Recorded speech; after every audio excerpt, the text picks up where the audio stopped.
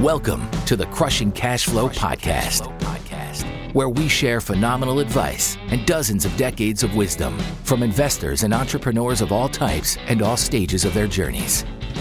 We'll cover many forms of cash flowing assets, such as real estate, stock investing, entrepreneurship, and general finance guidance. Listen in and learn from those who are crushing it out there, as well as those who have been crushed by business or their investments. Now here's your host, Andrew Shutsky. Welcome back to another episode of Crushing Cash Flow. I'm your host, Andrew Shutsky, and with me today is Mike Morawski. Mike is a 30-plus year veteran of real estate, controlled over $285 million of transactions. He's an entrepreneur, an author, a real estate trainer, a public speaker, and a personal coach with a strong personal resilience and a deep desire to help others live an extraordinary life. Love that statement. He's coached hundreds and hundreds of real estate investors to fulfill their dreams. Really impressive individual. Really fortunate to have him on the show today. Mike, welcome to the show, man. Thanks for joining. Hey, Andrew. Thanks for having me. I really appreciate it. Fantastic. So I cheated a bit. I got a little bit of background on this story. It's really, really cool. Lots of stuff to dig into here. We'll kick right off. Mike, start off with your backstory. How'd you get into multifamily real estate? Yeah. Boy, that's interesting. You know, one of the things I've always lived by is that success leaves clues. Mm-hmm. And if you want to know something, go to somebody who's successful and you can learn from them.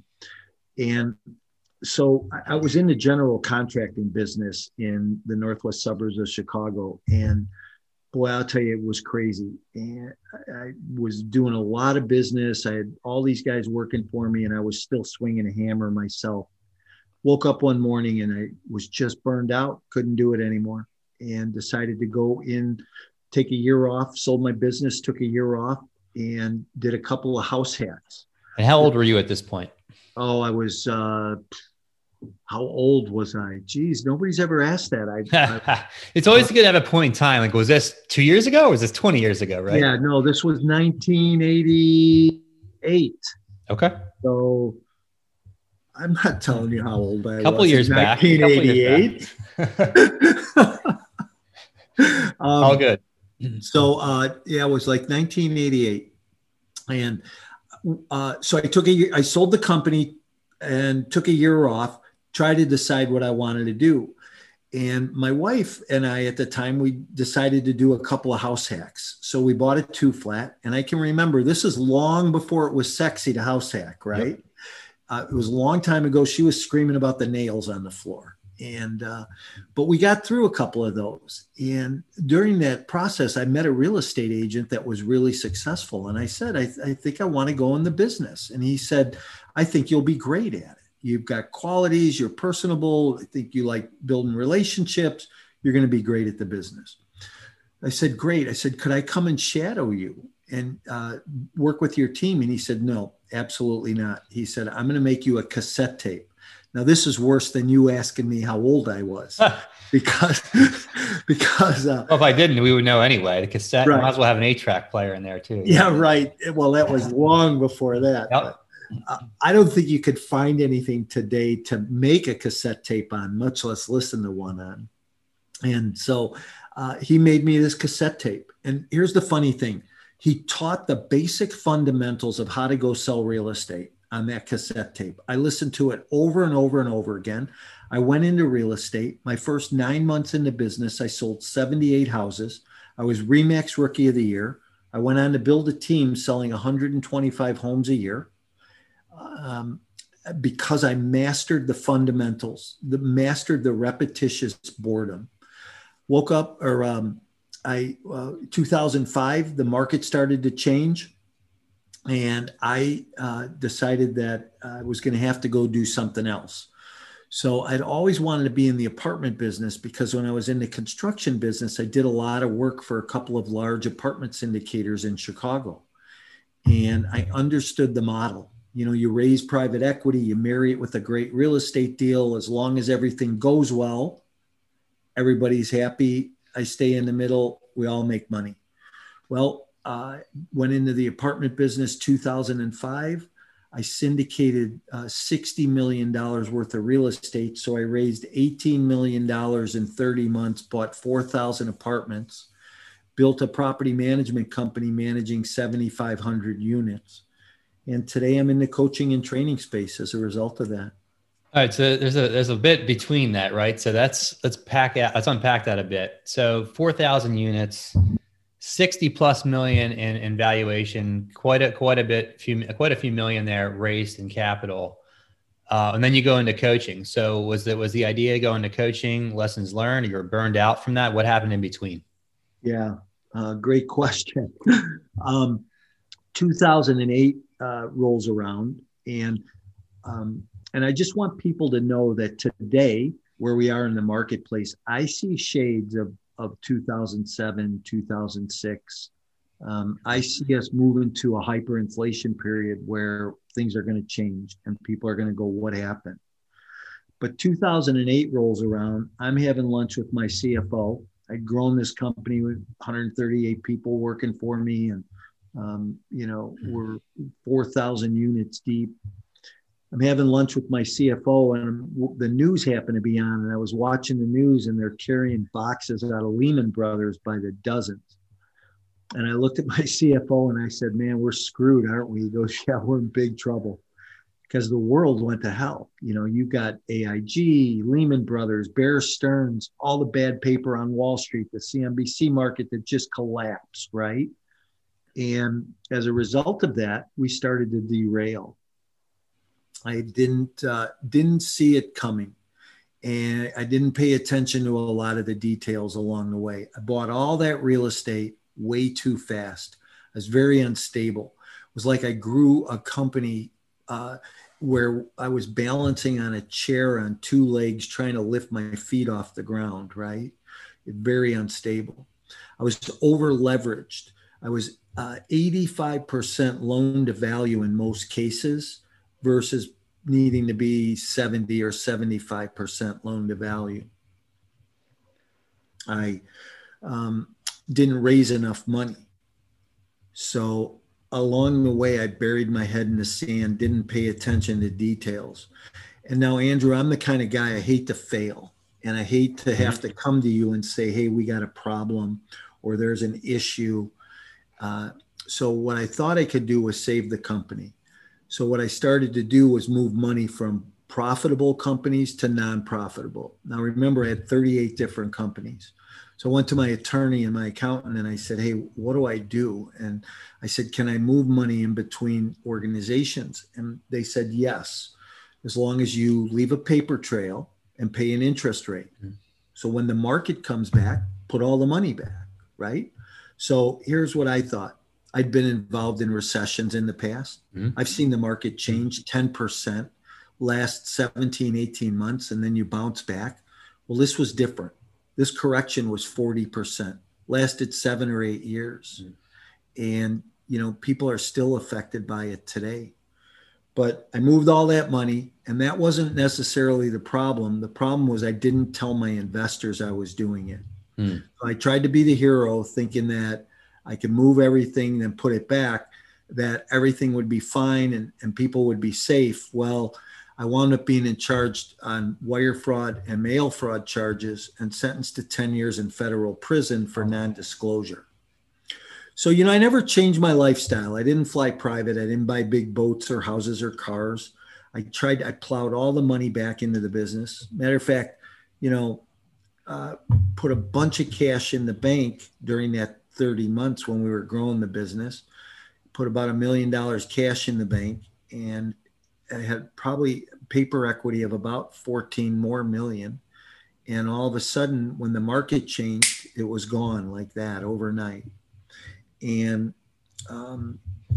plowed all that money back into the company and saw that the market shifted like that. So I get sentenced to this prison term and go to prison. And I was gone for about 7.5 years, came back and served another, a year, 10 months on home confinement. But what's funny about it is when I went to prison, I thought my life was over. And I thought, this is the worst things could ever possibly get in your life. And, I was gone about 17 days and my wife decided she was going to divorce me. So she told me she was going to divorce me, and it ruined me, absolutely wrecked me. So you can imagine, or maybe you can't, I don't know, but you go from this place. I lived this little upper class, middle lifestyle. Like I said, never flew private, didn't buy big boats or houses. And I go from this living in suburbia, being the baseball coach, being the soccer coach, being home most nights for dinner, having a great marriage, to all of a sudden I'm living in a 12 by 12 room with 3 men I don't know, living out of a 2x5 locker, got 3 green outfits, 5 pairs of underpants, wondering what the hell happened to my life. Oh my gosh. So I'm in prison about 6 weeks, and you want me to keep going? Absolutely. This is huge. This is huge. I'm in prison about 6 weeks, and this guy walks up to me and he goes, "Hey," and I have to tell you that there were guys around me that wanted to take my shoelaces because they were worried for my safety, because I was in such bad shape. I cried for 18 months. I mean, I couldn't figure it out. But this guy walked up to me in the gym and he goes, "Don't let these people beat you. All they want to do is take from you everything you've got. They can take your apartments, they can take your houses, they can take your companies, they can turn your family inside out. But what they can't take is who you are. They can't take what you know, your knowledge, your experience, your wisdom. They can't take what helped you grow those companies that you grew that were successful." He goes, "You get that back." He goes, "Look, change who you are right now. Start today. Come to this gym every day. Start working out. Start feeling better physically. As you feel better physically, you'll feel better mentally." Best advice anybody's ever given me. This guy was 20 years younger than me and gave me this advice. I started going to his class. I started working out. I was 35 pounds overweight. I came home in better shape physically than I'd ever been in my life. I started working out, feeling better, decided to go to college. I went to college. I got a bachelor's degree in theology. Took me 4 years to do that. I wrote 2 books while I was gone. One's called Exit Plan, Your Complete Guide to Multifamily Investing and Why You Need an Exit Plan Before You Buy. I'd love to give a copy to your listeners before the end of the show. And I wrote a book on property management. I taught real estate investing, property management, Bible studies for 5 years. But I also wrote an ethics course, and I taught ethics for 5 years. I was on an outreach program, went into the community. I told my story to small business owners, local area merchants, and the college students around the area. Did that for 40 times, and met a professor from the University of Minnesota. And we co-authored a paper together that got published in January this year in the Business Journal of Ethics and gets taught at the collegiate level. So sales and marketing, forensic accounting classes is all use this paper, and they teach it for a student education program. So I did a lot. There's a saying in prison that says, "Hey, you can either do the time or let the time do you." And I chose to do the time. I chose to be specific about what I was going to do. And so today, I come home and I'm in the coaching and training space. I started a training company to help people scale their business, but to do it ethically, to do it methodically, to live a more balanced lifestyle. It's so easy in this business to forget about what's really important and to get out of sync, to get too busy and let other people's demands on your time really cause issues. So I just, I mentioned that because I want to be there and help somebody today who I can help to grow and scale their business and do it better.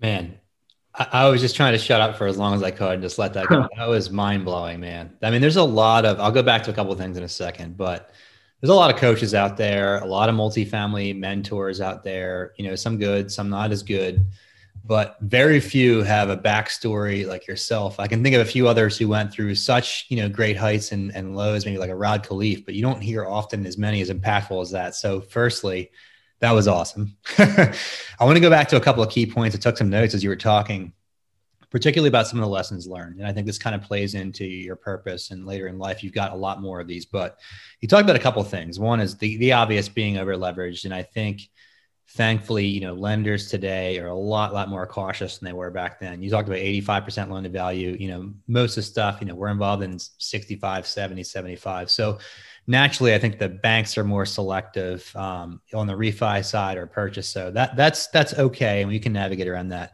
You hit on one thing that I think I see a lot of, newer syndicators, investors, going too fast, too soon. I wanted to get your thoughts on that. What does that mean? What does that look like to you? Yeah, that's really interesting that you bring that up, because I think it's really important today that people slow down and pay attention. I went way too fast, right? In 2007, I bought 17 deals for 27, it was like 22 or 2,700 units. It was an amazing amount of real estate in a short period of time, but we went from being a vertically built company to all of a sudden doing this because we were so top heavy, because we didn't stabilize anything. I think that as an owner operator today, you have to pay attention to all the metrics, underwrite conservatively, and think things through. Okay. I could underwrite a deal today at a 5 cap, but is that really where it's going to be? I don't know. Yeah. Is it going to be 5.5 or 6? I don't know. We can't speculate. Listen, I can underwrite a deal today and show my rent growth at 5%. But really, is that where it's going to be 2 years, 3 years, 5 years from now? I don't know. Hard to sustain that, right? Are the odds in your favor? Yeah. I don't know. Here, I just underwrote a deal in Chicago, and nationally, the rent growth today is 3.7%. And in Chicago and the collar counties around where Chicago is, the rent growth is been about 1.7%. So, don't just look at national numbers. Look at the metrics in the market you're in, the submarket you're going into, and, be a slave to them, because that's the only way that you're going to grow and learn how to do the business better. I like to think of it too. Actually, it's funny you bring this up. We had a conversation this weekend with some friends, and they're also investors. And we're thinking about, okay, yeah, this is great. We're riding the wave of this rent growth. But what about wages? What about the people renting? How long can they afford to sustain these 3, 4, 5, 6% hikes when their wages are growing at 1 or 2% or 3% at best, right? Is that sustainable? Right? Think about who's paying it, and can they, and the demographics and their jobs and their families, can they sustain it? Yeah. Well, what's funny is when you look at things today in the marketplace, like the cost of goods, I have a contractor buddy who is buying, here's his model, right? He buys these old city bungalows in specific neighborhoods, tears the top off of them, and puts an addition on them, puts them back on the market, makes a really nice living doing it. But the other day I was with him and he says, hey, you see this one here? My lumber cost was $16,000. This one here, my lumber cost was $38,000. How long can a guy go like that? Where's the demand? So, you've got to pay attention to the economics. You have to pay attention to supply and demand in order to see what tomorrow's market looks like. Absolutely. I want to come back to one other thing. You talked about, you're obviously an accomplished author and you've got a lot of meat and experience behind that. Tell us more about this free ebook you mentioned. Yeah, sure. So I wrote a book called Exit Plan. And, I've always subscribed to the philosophy, start with the end in mind. I read Stephen Covey's book, 7 Habits of Highly Effective People, a number of years ago. Great book. Chapter 2 is begin with the end in mind. And for some reason, that always made an impact in my life. So it occurred to me one day that I go to these seminars and I've spent hundreds of thousands of dollars on coaching and training and education and seminars and books and tapes. And listen, let's fact check it, okay? Because people go, yeah, right. You didn't spend that much money. Sure, I did. And I spent equally as many hours. But if you just look at one-on-one coaching at $1,000 a month for 20 years, I'll let the listeners do the short math on it, and you'll see how much that comes out to. But I would always walk away from these things feeling kind of empty, like I'm missing something, right? And it occurred to me one day that people taught us how to buy deals, how to get in them, how to find them, how to operate them, but nobody taught us how to get out. Nobody was teaching the exit, right? Or the strategies to put in place to understand the exit, to know before you ever get to the closing on the purchase side, what the exit should look like. So think things through. Look at tomorrow. What's the end going to be like? If I make this choice or decision today, what's it going to be like in 5 years, 6 years from now? So exit planning is birthed out of the fact that, I need to know where my profitability margin is. And it doesn't always mean just selling out of a property. Exiting, you think, oh, I'm going to sell it. Well, not necessarily. There's ways to exit and not relinquish control and to really capitalize on your profitability. So how do we go ahead and how do we find that? Oh, I'm interested. Yeah, great question. Go to my website at mycoreintentions.com, and it's /exit plan. And you can download a free ebook there. And let me warn the listeners, right? It is a book. I had somebody say to me the other day, my God, this is 260 pages. I said, it's a freaking book. What'd you think? Yeah, exactly. I said, it's not a little 12 pager. No. So. Awesome. And if someone's interested in learning more, you've obviously got a huge amount of value to offer. Sounds like you found your calling. How do we find out more about your coaching information? Yeah.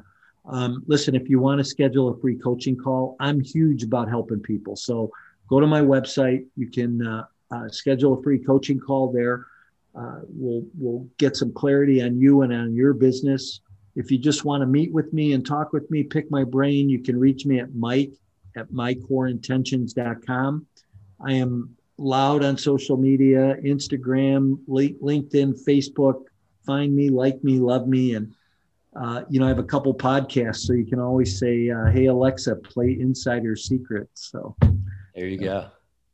Phenomenal, man. What a great story. I'm so glad you're able to come on and share with us. So thanks so much for joining. Thank you. I appreciate you having me. Thanks, Mike. Thanks for listening in with us for another episode of the Crushing Cash Flow Podcast. We have a small favor to ask of all of our listeners. Please subscribe, rate, and review on iTunes. Each subscription and rating will help us massively toward our goal of helping reach as many listeners as possible each week. Thank you very much once again for listening. We're thrilled to have you with us as part of this journey, and we can't wait to share more of these stories with you. Stay tuned for much more to come.